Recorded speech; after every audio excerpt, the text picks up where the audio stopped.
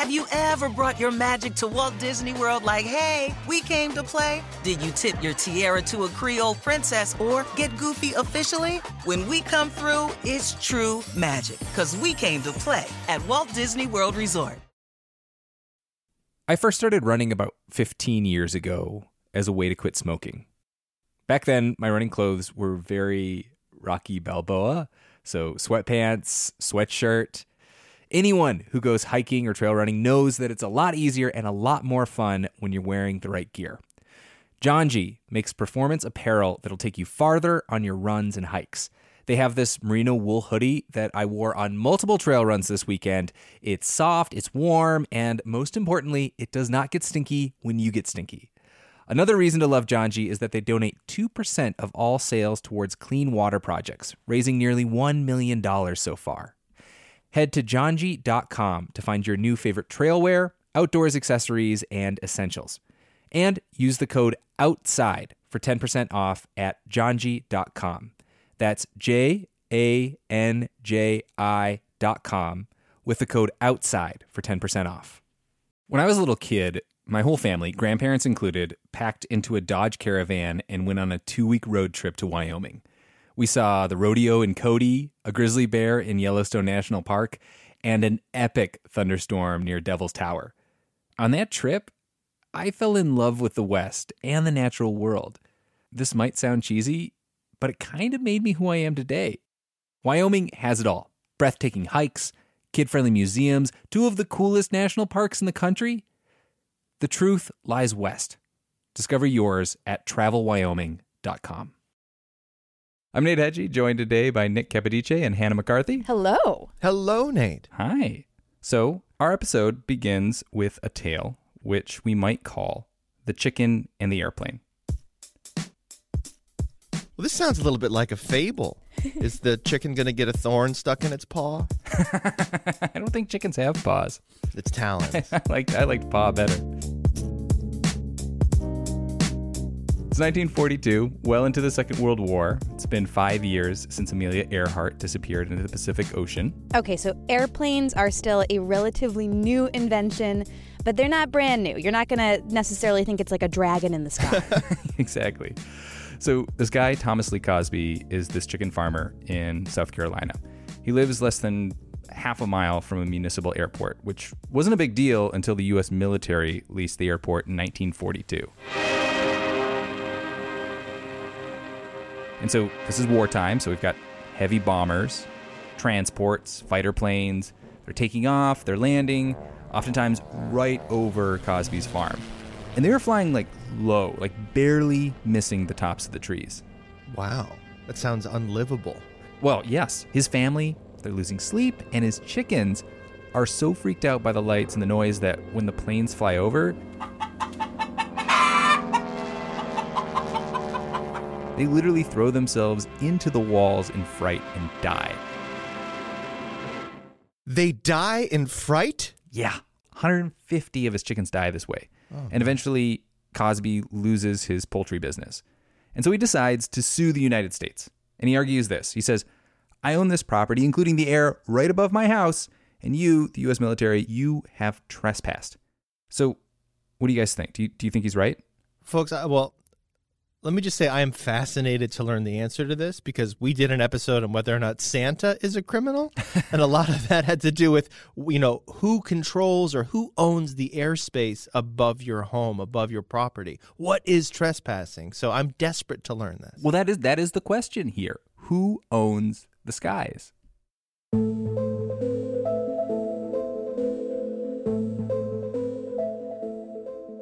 I'm Nate Hedgie, host of the NHPR podcast Outside In, a show about the natural world and how we use it. And I'm Hannah McCarthy, and Nick Capodice and I are the co-hosts of Civics 101, also from NHPR.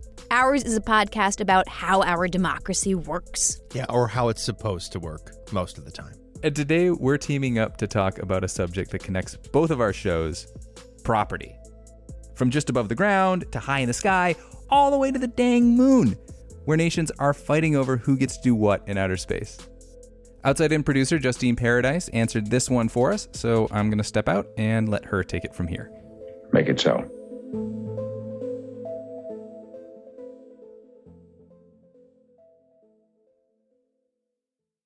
So I want to start with a 1,500-year-old principle today.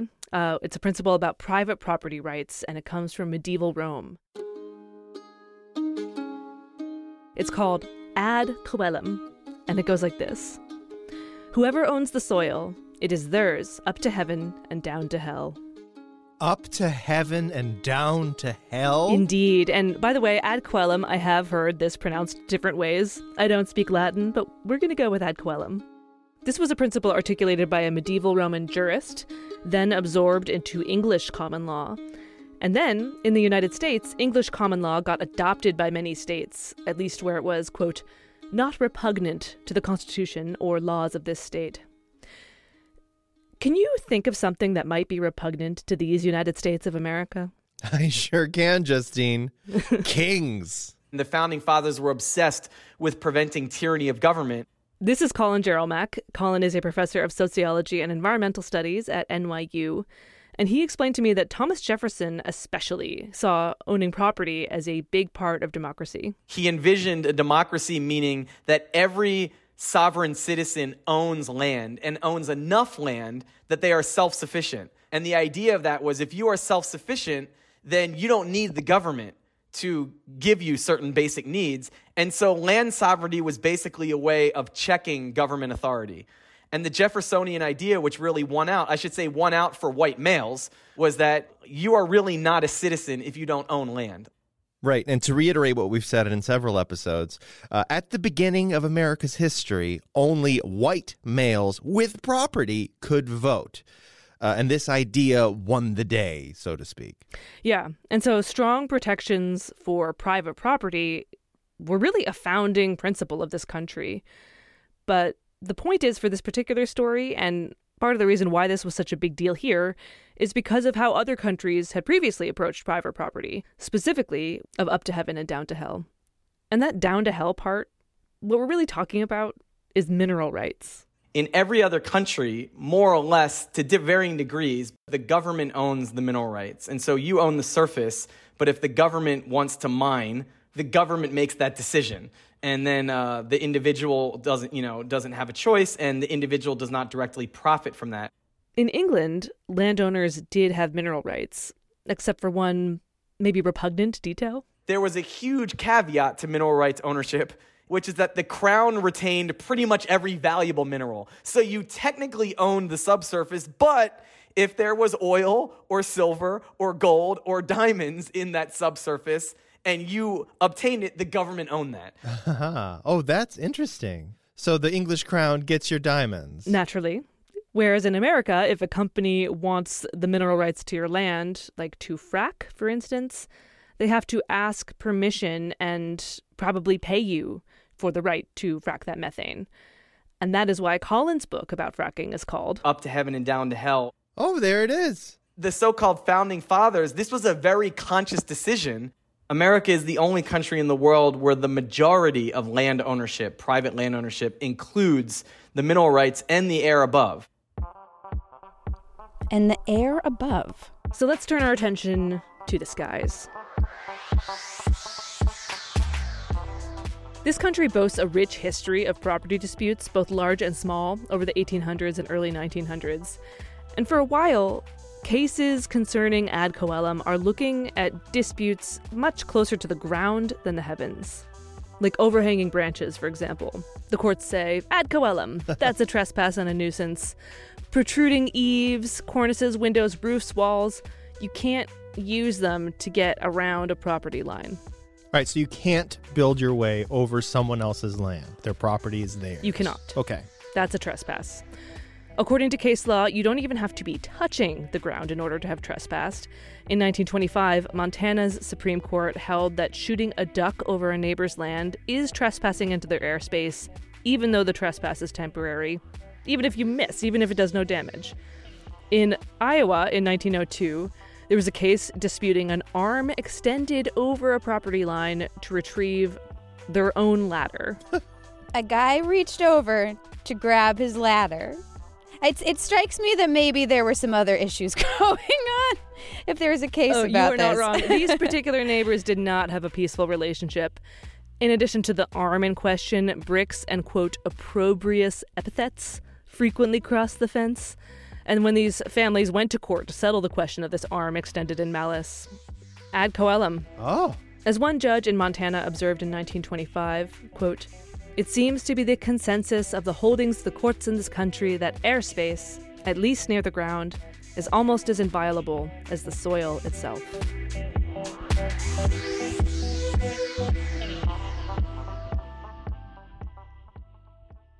The reasoning in many of these rulings is that the landowner has a right for use and enjoyment of the land.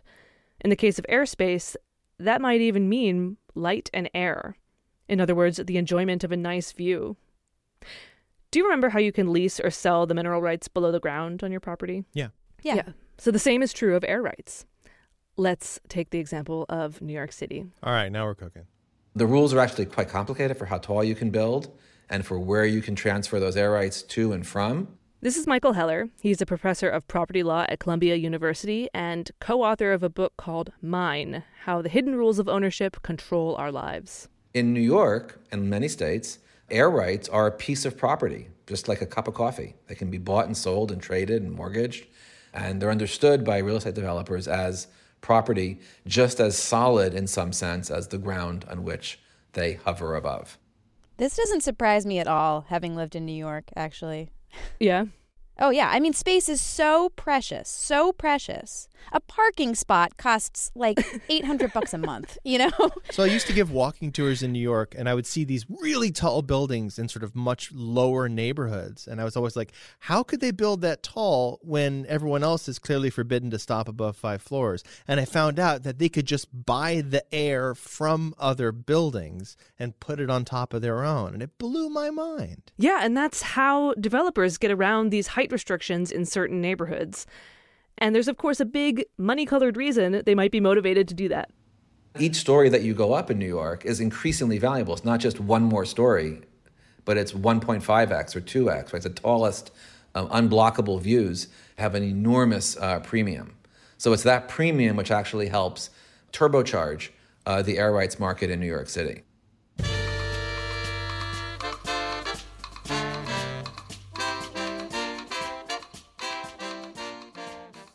So backing up a bit, going back to our story of ad coelum, courts have been ruling in favor of this doctrine for over a century. But this idea of up to heaven, that's challenged when something happens that the Romans maybe did not anticipate. Flight, right? Yeah, Sky Dragon. Airplanes caused problems literally at all different levels. If the U.S. were to have decided, which was possible 100 years ago, that the ad coelum doctrine actually did continue all the way up until we hit outer space, then air travel wouldn't have been possible, right? It would have taken too many negotiations to have a single airway from New Hampshire to New York. That would have been an impossible flight. So by the 1920s, the U.S. government is trying to start to put air traffic regulations in place, like the 1926 Air Commerce Act passed by Congress, which authorized the Secretary of Commerce to establish an altitude, so an actual number that basically put a cap on the rights of ad coelum. There were different legal routes that we could have used, but the one that we settled on was to say that, as a legislative matter, above 1,000 feet simply isn't your space. To clarify, that's 1,000 feet over cities and towns and settled areas. It drops to 500 feet everywhere else. But this act failed to address a very important part of flight. 2, actually. Taking off and landing. Which brings us back to our chicken farmer. So where are we in this story, Hannah? All right, we started out with the chicken farmer, Thomas Cosby. He sued the United States. He said, you completely ruined my poultry farm. My chickens died of fright. You owe me money. And the United States says, no, we can use the airspace. You can't come at us for that. That's perfectly legal. Yes, and so Cosby, again, who lives right next to an airport where U.S. military planes are gliding in way lower than 500 feet, his case is based on an important part of the Constitution. The chicken farmers' protection was grounded in the Fifth Amendment of the U.S. Constitution. It was grounded in what's called the Takings Clause. All right, you two are journalists on that American history beat. Can you give us some insight here? Nick, what is the takings clause of the Fifth Amendment? So basically, the takings clause is kind of tied to what we think of as eminent domain. Basically, the government can't take something from you for its own use without giving you compensation for it. The government can say, hey, we need this land or we need this thing, we're going to take it, but they have to give something in return. And here's how the Supreme Court ruled. It said, by flying their planes in this manner, the United States had effectively confiscated Cosby's property, and according to the Fifth Amendment, he was due just compensation. Effectively confiscated. That is fascinating. I love law. So he was due money. Yeah, he got $2,000. At the time, that was the kind of money that could buy a house. The Supreme Court wrote in their majority opinion that they must rule this way because if they did not, quote, the owner's right to possess and exploit the land would be destroyed. But even though they ruled that Cosby was due damages, the court also explicitly wrote that ad coelum, the idea that those land rights go infinitely upward, that has no place in the modern world. So, Justine, the Supreme Court's ruling says that legislation that had been on the books on a basic level, it is constitutional to make the air a public highway. You don't. You, as an American, do not get enjoyment of your property all the way to heaven. You got it.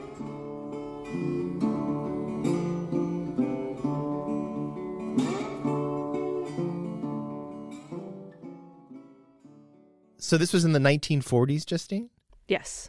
It's so interesting that so many years later, we kind of are coming back to where we started with our founding, with this principle, which made it to life, liberty, and the pursuit of happiness. But it was based on an idea of life, liberty, and the pursuit of property. That's where we got that expression. So we're coming back to our founders' kind of principles of property being the thing that is yours in the United States. Yeah. Yeah, but of course, it's not that straightforward. Like if you look back to what our framers were doing there, they're tying citizenship and property together, but they're barring so many people from that mechanism, right? Enslaved people, women who were themselves considered property. And then later on in American history, the government continues to block people from owning property, especially Black people in America. I mean, this carried throughout the 20th century. So it's really not that pure. Yeah, absolutely. I mean, I think when I asked Colin Jeromack, that professor who wrote the book on fracking earlier, do you think that this worked? Do you think that property helping us be more free as a society, as a nation, did that work? And he was like, absolutely not, So I'm very happy that the Declaration of Independence says life, liberty, and the pursuit of happiness. You know what I mean? I think it is hilarious that the founders saw life, liberty, and the pursuit of property, and they just sort of took the quill and just crossed that one out. They agreed, let's not say it like that. Thank goodness. Or that's how the story goes, anyway.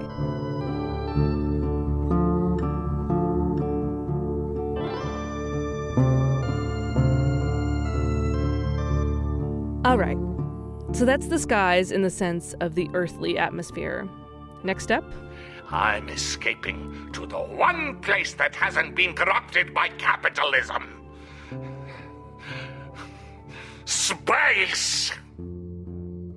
That's after the break. Hey, Nate here again, host of Outside In. Before we break, we didn't talk about one very obvious major technology, which right now is testing this question of who owns the skies. Drones.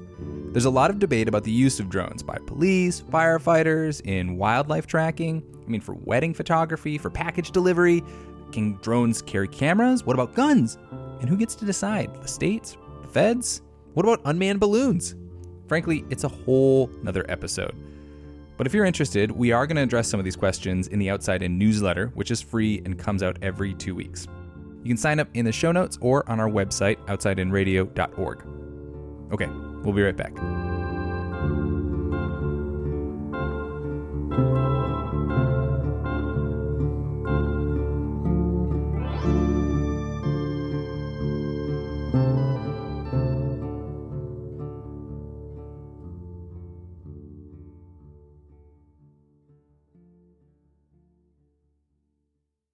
Have you ever brought your magic to Walt Disney World like, hey, we came to play? Did you tip your tiara to a Creole princess or get goofy officially? When we come through, it's true magic, because we came to play at Walt Disney World Resort. I live by routines, especially my same-day delivery routine with Shipt. Because when Sunday rolls around, I'm not scared. I got my shopper on the way with all my favorites. Shipt, delight in every delivery. Learn more at shipt.com. Want to connect with a family member who doesn't speak your language? Then check out the language learning program Rosetta Stone on desktop or as an app. Rosetta Stone is designed to immerse you in the language you're learning through an intuitive process. Plus, the True Accent feature even gives you feedback on your pronunciation. And with a lifetime membership, you have access to all 25 offered languages. Get started today. Visit rosettastone.com/pod50 to get 50% off your lifetime membership now. That's rosettastone.com/pod50 for 50% off. Justine, have you heard my Worf impression? No. It's basically just me blowing out of my nose, going, sir. That's all I got. Sir. All right, we're back. Nick Capodice and Hannah McCarthy of Civics 101. Hello. Hello. Hello. A few minutes ago, we talked about the altitude where navigable airspace begins, according to the United States. There are actual numbers here. Do you remember? Yes, I do. Basically 500 feet or 1,000 feet, depending on if you're in like a city or a town or whatever. But what about where outer space begins? You know, when does it stop being sky and start being space? Glad you asked. Well, that's an unresolved question. Of course it is. Of course it's an unresolved question. By the way, this is George Anthony Long. George is an attorney, and these days he specializes in space law. Space law? Space law! He did need to go back to school to get an extra special law degree for it. So I reached out to George because I wanted to understand how property and territory work in space, to ask the question, who owns the sky beyond Earth? But yeah, George says there is no consensus in the international community about where airspace ends and outer space begins. To be truthful, space is just one of those areas you sort of, at a certain point, you know when you're there. But the whole point is when you get there, you know, at what point it is that you arrive there, that's where it's unclear. All right, well, this is an echo of a famous Supreme Court statement in an obscenity case in which Justice Potter Stewart said, quote, "I'll know it when I see it." So we've got kind of this unexpected overlap between space and obscene material here. A quick and strange aside, Justine. I read once that Supreme Court justices in the 70s used to watch obscene material. They'd have like a movie get-together. All of the Supreme Court bros would get together. Yeah, and watch some, yep. All right. I think they even called it Movie Day. What? Are you kidding me? Nope. True story.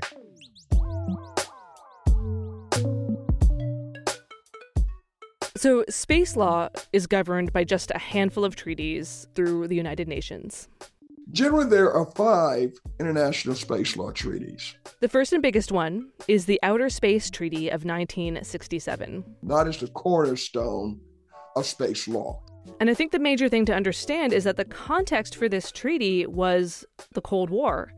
And among the principal stakeholders were the Soviet Union and the United States. It was just 10 years after the Soviet Union had launched the first man-made satellite into space. Yeah, Sputnik. 2 years before the United States put a man on the moon. So we're mid-space race here. Our objective is not to continue the Cold War, but to end it. We have signed an agreement with the United Nations on the peaceful uses of outer space.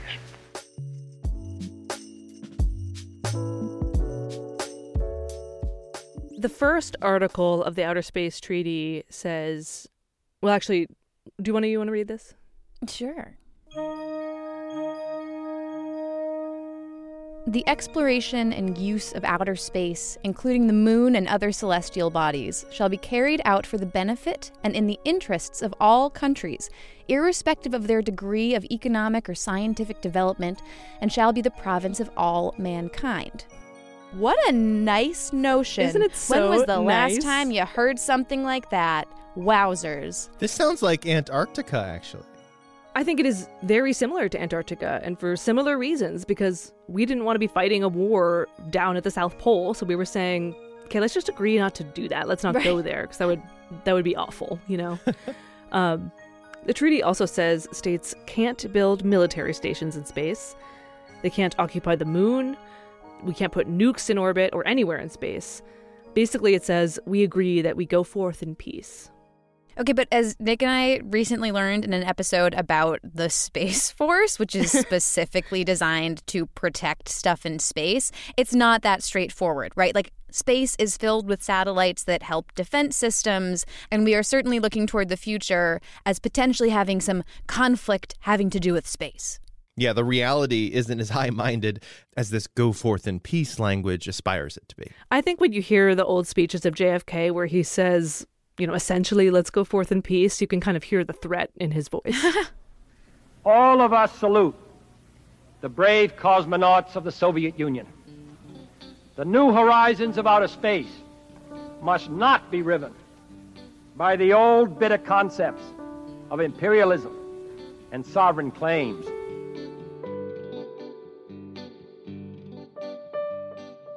Other treaties of that era dealt with the more practical matters of space law. And in many ways, these treaties mirror ideas in maritime law, so the law of the sea. One way it's similar is that you have an obligation to help other ships in distress, just as you would in most cases at sea. But one way it's different from the sea is that objects can also crash to Earth. It's like, what happens if a satellite lands on someone's house? Here's George. Damage on the space of the Earth is absolute liability. So there is no mitigation of saying somebody else is at fault. It really doesn't matter, okay? The launching state or states are absolutely liable. But if an accident happens in space, such as if two space objects collide, then it's fault liability. And that's somewhat equivalent to your fault liability for regular traffic accidents. So this is like the space law version of the fine print of a car insurance policy. Another difference from maritime law is the law of salvage. Do you know this one? At least at sea. I know that when I play my favorite video game, I can pick up anything in the sea that I want, Justine. There you go. If it's out there, I'm allowed to pick the flotsam right up. I thought that if you dug something up from the ocean, you were obligated to return it from whence it came. You get a reward. Yeah, it's kind of like our Fifth Amendment stuff again. You get compensation for it. Not so in space. The Outer Space Treaty makes the ownership of a space object and any component part of the space object, the ownership is perpetual. You never lose it. And that becomes a problem because nobody can clean up anybody else's broken satellites. So all this space junk is just building up. Finally, like maritime law, there's a treaty called the Registration Convention, which sort of suggests that countries register space objects that they launch with the United Nations. But the operative word here is suggests. It is not a requirement, and it is not always done. I mean, I don't know. Can you think of an instance in which a country might be disinclined to register their space object? Yeah, like if it's a secret spy satellite? I don't think we should name any countries here, but I know what we're all thinking. I know what we're thinking. Spy satellite. Yeah. The International Space Station is kind of a special case in all of this. The International Space Station is a orbiting platform with different sections. Each partner to the space station has its own section. The United States has its portion of the space station, and United States law applies in its section. Japan has its section. Japanese law applies in its section. And then they have the agreements of how they will resolve differences. I'm very familiar with all the different sections in the ISS because of my son's obsession with space. Oh, really? I know that your son is quite a thorough researcher, so we'll have to run this by him to see what I got wrong. I think he'd appreciate that.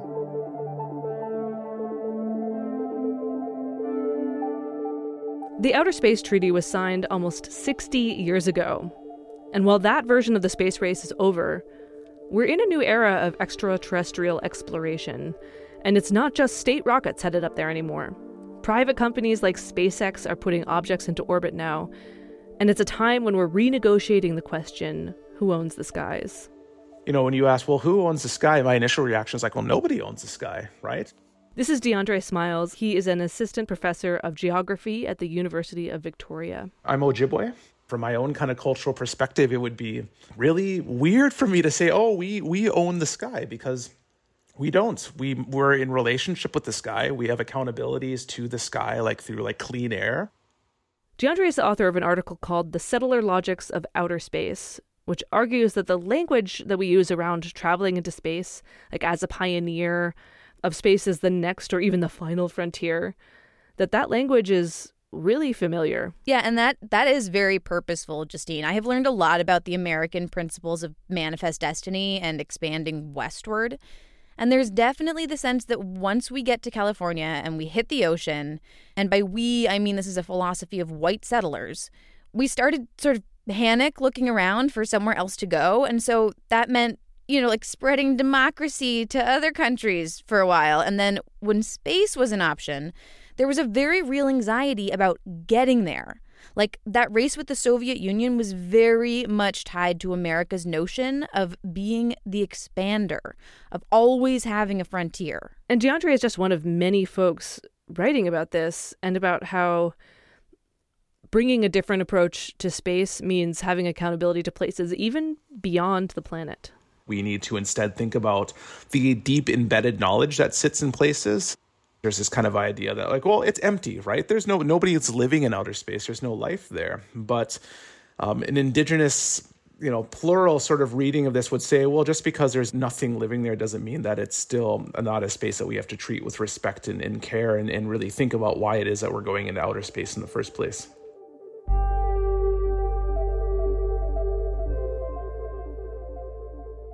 One reason why we're going into outer space, and space law expert George Anthony Long thinks this is one of the biggest issues that will test space law as it exists now, is mining. Mining, as in like asteroids have a lot of good stuff on them, and just like in the fantastic TV show The Expanse, we're going to have all these factions form just because there's a lot of money and asteroid minerals? Resources. Absolutely. And even not just in asteroids, but the moon. Oh. The moon has a lot of frozen water and helium-3, which is in high demand on this planet. And helium-3 also has nuclear fusion potential. But remember, don't these celestial bodies belong to no one? You cannot own property in space. Article 2 of the Outer Space Treaty prohibits a state from exercising sovereignty in space or any celestial body or the moon. And while that is a very noble goal, I'm not sure how practical that's going to be, because the question becomes, how do you protect a mining site or keep other people away from your mining site without exercising some form of control? So there are a couple different efforts to figure this out, this dilemma around mining. One of them is called the Moon Treaty, but very few countries have signed on to this one. It talks about the prohibition of property rights, and it talks about having the obligation to share some of the wealth that's gained from, let's say, resource extraction or mining in space. But like the great space powers, I'm talking the US, China, Russia, they haven't signed on to this? No, they have not. And within the United States, we've got a law that passed in 2015, which says something different, that you may not be able to claim an entire asteroid, but if you extract resources from it, you are entitled to those. This is very funny because is this the United States just saying, well, we have this law? Because that's not a treaty. It's not between other nations. It's not. But meanwhile, NASA is leading something, an international agreement called the Artemis Accords, which is sort of affirming some of those principles in the old treaties, but is also trying to carve out more legal room for space mining. But it's still affirming that space is for all humanity ideal of that original Outer Space Treaty of 1967. Yeah, and I can only imagine that once we actually start to be able to extract and acquire them, things are going to change pretty drastically. On a basic level, like the idea of towing an asteroid onto the planet that's just pure diamond, and suddenly diamonds don't mean anything anymore. Yeah, we're going to have a new De Boers company, or what is the name of that company? De Beers. Or you can just be like, oh, those are space diamonds. Those are inferior. He got me a ring, but it had a space diamond on it. It's not serious. I mean, yeah, whatever. I agree, Hannah. Whatever the solution is, it looks like we're going to be entering into a new era of space exploration. A Chinese mission in 2020 already brought back helium-3 from the surface of the moon. What? And China has definitely not signed the Artemis Accords. What I think's most interesting about this is it's kind of like anything goes until suddenly it doesn't anymore. Like, that's how we've done things so far. You know, ad coelum goes until it doesn't anymore. And yeah, right now we don't have nukes in space or railguns in space, and we're not mining space diamonds. But that's going to happen. And when it does, we're going to have to do another episode, I think. I think so. I mean, it's interesting because there's this idealistic language around space that does feel quite Star Trek, like no one can occupy it. The thing is, when you put something into orbit, especially geostationary orbit, that's really valuable orbital space. And if a satellite is in that space, like, it's technically occupying it. No one else can be there. So it's already pretty fuzzy, you know? Well, it's scary to me too, Justine. The number of things that we are putting in space is growing exponentially as the years go by, and they all just stay there. Like, nothing gets taken out. If space junk gets to be too big, if there's too much of it, we'll never be able to leave the planet again because there's a whirling ball of steel that surrounds our planet, and that terrifies me. And it affects us on Earth, you know? Yeah. Like, right. I don't imagine that I'm alone when I, like, think about looking up at the moon and seeing the lights of a truck backing up like a construction zone or a mining pit. You know, I feel a little like Thomas Cosby, like, hey, you trespassed on something fundamental here, you know? Mm-hmm.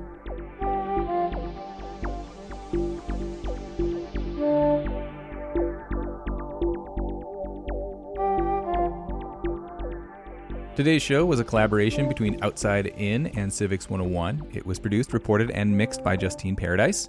You can find Nick and Hannah's work at civics101podcast.org or by searching for Civics 101 wherever you get your podcasts. By the way, in case you're interested in Hannah's favorite video game, it's called Anno 1800. Thanks to Jim Salzman and to Laura Donahue, whose article Who Owns the Skies was a major resource for this episode. This episode was edited by Taylor Quimby and our executive producer, Rebecca Lavoie. Music in this episode came from Lobo Loco, Proliter, Triple Bacon, Larry Poppins, Gabriel Lewis, Ben Elson, Bonkers Beat Club, Bomel, Anthony Earls, David Sesky, and Chris Zabrinski. Our theme music is by Breakmaster Cylinder. Outside In and Civics 101 are productions of New Hampshire Public Radio.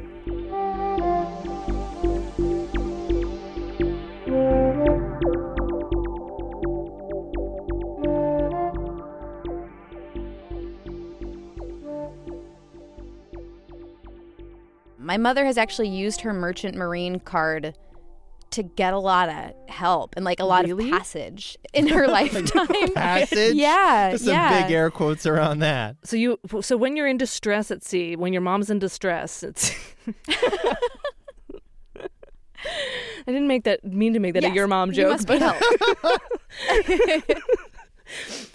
I live by routines, but I especially love my same-day delivery routine with Shipt. And my shopper knows this about me. When Sunday rolls around and I place my weekly stock-up order, Joe sends texts from the aisles. Wilted lettuce? Nuh-uh, hard pass. Deal on my favorite sparkling water?